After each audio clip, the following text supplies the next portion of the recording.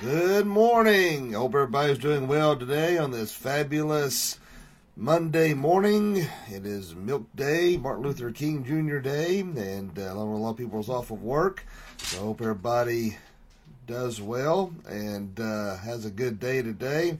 That song that was playing before I come on was Stephen Curtis Chapman, Heaven in the Real World, and that's one of my all-time favorite contemporary Christian artist. He's one of the rare ones that have really, at least from what I've seen, has really stayed true to his convictions as a Christian. And, you've always heard all these crazy things that's come out, some of these Christian singers that live in unbelievable, ungodly lifestyles, and he's one of the few ones that really seem to have stayed true to the Lord, and love his music, really do. Got to meet him one time. They were having a winter jam or winter fest, whatever you call it, at Freedom Hall, back when I was doing youth. I was a youth pastor, and got to meet him, and that was a real highlight to get to do that, so pretty cool. But good morning, Mary, Ed, Rusty, and my mean old wife, Brandy. So I'm glad that, so sad. Oh, okay. Sure, Ed. But I think he's talking about where I was talking about the singers who've strayed from where they need to be. So, but anyway, I hope y'all enjoy the music I play at the beginning of each whether it's service or the devotions or what have you, and because I like to share some of like I said before, I like the old music, the older Christian music, and so I like to share that. And so thank you all for joining me this morning. I know it's an hour later than I normally do, but again, a lot of people's off work, and so I thought it'd be good to do it later than I normally do. So I hope that is good, well, fine, and dandy. And if it isn't, then it's too late now. So good morning, Tracy. But at this time, we're going to do our Pledge of Allegiance, and normally I usually have our little slide like I've got right here, but Mr. Robert DeBray, he coming up to me, and he says that using the slide, he kind of brought this flag to me yesterday morning after service, and I thought it was very kind of him. So instead of using a slide, we'll use the physical flag here this morning, and so we thank Robert for his kindness and thoughtfulness to give that to us.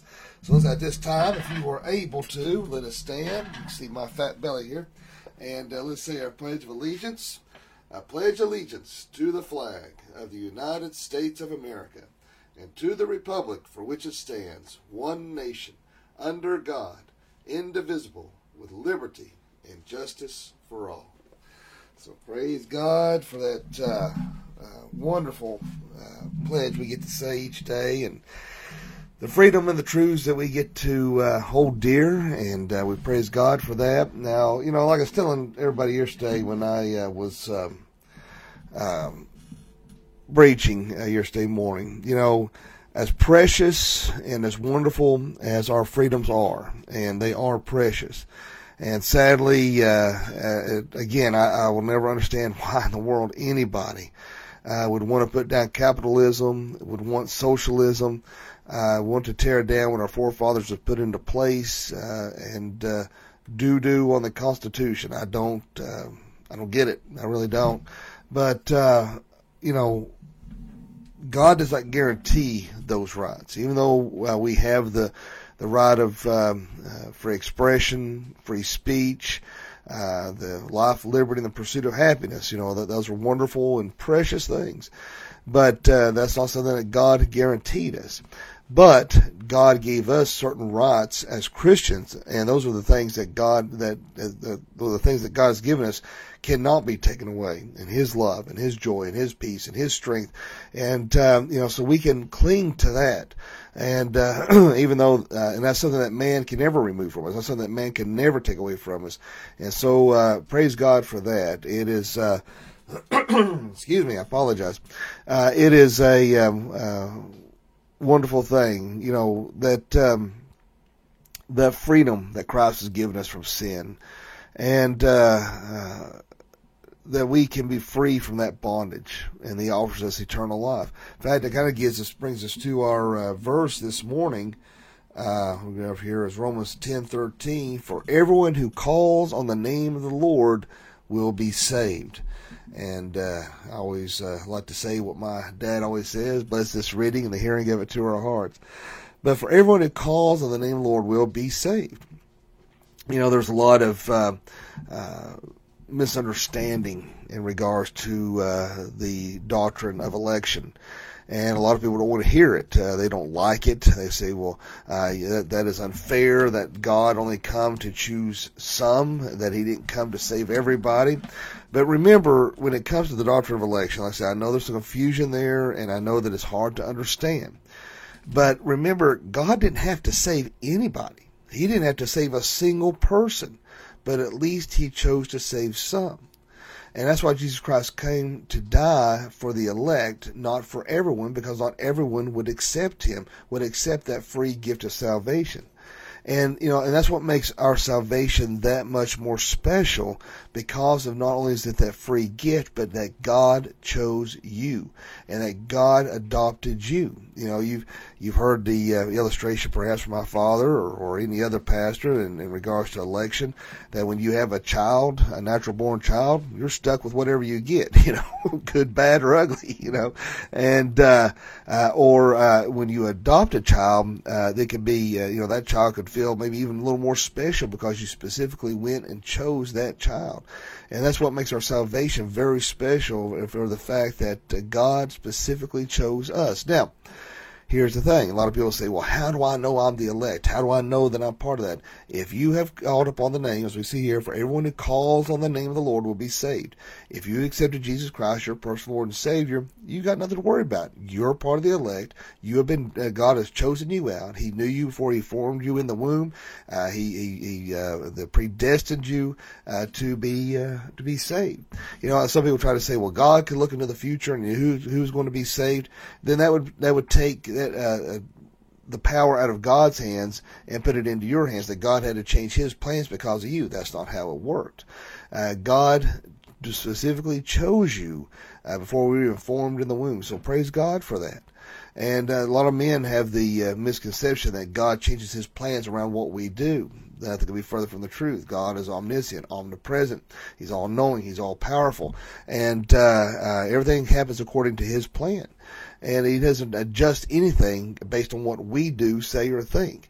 And, and then, of course, then you have people out there who try to say that you have to be baptized and be saved, which is lunacy. Again, that is a works-based faith. Nothing can be further from the truth. That's no different than the Jews trying to say you had to be circumcised in order to be saved. Nothing can be further from the truth. It is not a work on our own. It is a free gift of God that is bestowed upon us. And when we receive that free gift, see, when I was talking about earlier about those rights that cannot be taken from us, that God gives us freedom. God gives us freedom from sin. He gives us everlasting life. He gives us the Holy Spirit, the Parakletos, the Helper, that when Jesus Christ ascended, He sent us the Holy Spirit, the third person of the Trinity, to encourage us, to help us, to get us through that day-to-day life. God, like I said, He gave us the eternal life. He gave us freedom. He gave us the Holy Spirit. Christ gives us the ability to persevere, the perseverance of the saints. We have all these things, irresistible grace, and basically what I'm more or less breaking down is what is known as the 5 points of Calvinism of Tulip. Although I'm not getting into full details of that, that kind of gives you somewhat of an idea. But these are the things: this grace, his perseverance, His goodness, His kindness, His faith, is because of what Christ has given us, and it cannot be taken away. And it is only by faith. And remember, faith is not something we conjure up on our own when we come to believe and understand the things of Jesus Christ. Again, that's just something that comes from God. It's a free gift of God. And so everything that we have, everything that's given to us, is from God above. We conjure up nothing on our own. We do nothing on our own. It is through Jesus Christ alone. Jesus Christ plus nothing. And it's so sad that so many pastors and churches have put on these legalistic ideals that they've added to what God has said that you have to do in order to attain your salvation, nothing be further from the truth. So that's one thing with our church. A lot of people call it the island of misfit toys, and we've got people from all walks of life. Everybody from a biker to a cop to an attorney to whatever. We've had ex-CI agents that attended our church. I mean, we have all walks of life that come to our church. And you can be yourself. You see me sitting here in a T-shirt, and I don't care to preach in a T-shirt. And used to, that was a rarity. I'll be honest with you. Now it's a little more commonplace. You don't see as much strict adherence to suit and ties like you once did. But for many years, it was abnormal to have a church like ours. We used to have people come to our church because they were turned away from other churches because they had T-shirt and jeans or their hair was long or something stupid, And remember that God looks on the heart. He doesn't look on the outward appearance. And so, but now more and more churches, they have their traditional service. In other words, they cater to those who want to be more legalistic and wear their suits and ties. And then you have their more contemporary service where they can dress like this. So, you see that a lot lately too. And I'm not putting people down. Hey, if that's what the Lord's led them to do, then that's what they need to do. But the thing of it is, though, we need to appreciate that free gift that Christ has given us. And the world, I know, is imploding around us, and things are haywire and crazy. I don't know what's going to happen from one day to the next, and neither do you. That's one thing I was talking about yesterday morning, that there's so many conspiratorial lunatics out there. I don't know who to believe. Everybody's talking about there's going to be martial law, and this is going to happen, that's going to happen. I don't know. I believe it when I see it. I think most of the stuff is a bunch of hype.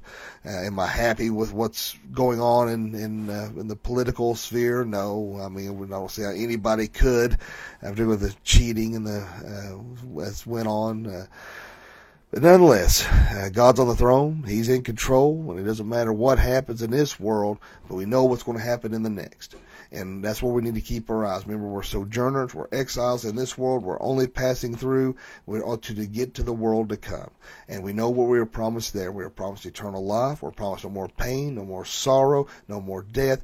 It is going to be a peace like we've never known. It's going to be a wonderful, wonderful thing that we get to look forward to. And that's where we need to keep our eyes. We need to keep our eyes on the Lord. And we need to serve Him daily. Appreciate that free gift of salvation that's been given to us, and that we're not holding that in, that we're sharing that with all those around us, and we're trying to share the gospel. Because I don't know about you, I want to hear, well done, good and faithful servant, and can't wait to enter into the kingdom of heaven. If you accept Jesus Christ, Lord and Savior, your name's written in the Lamb's Book of Life. It can't be removed.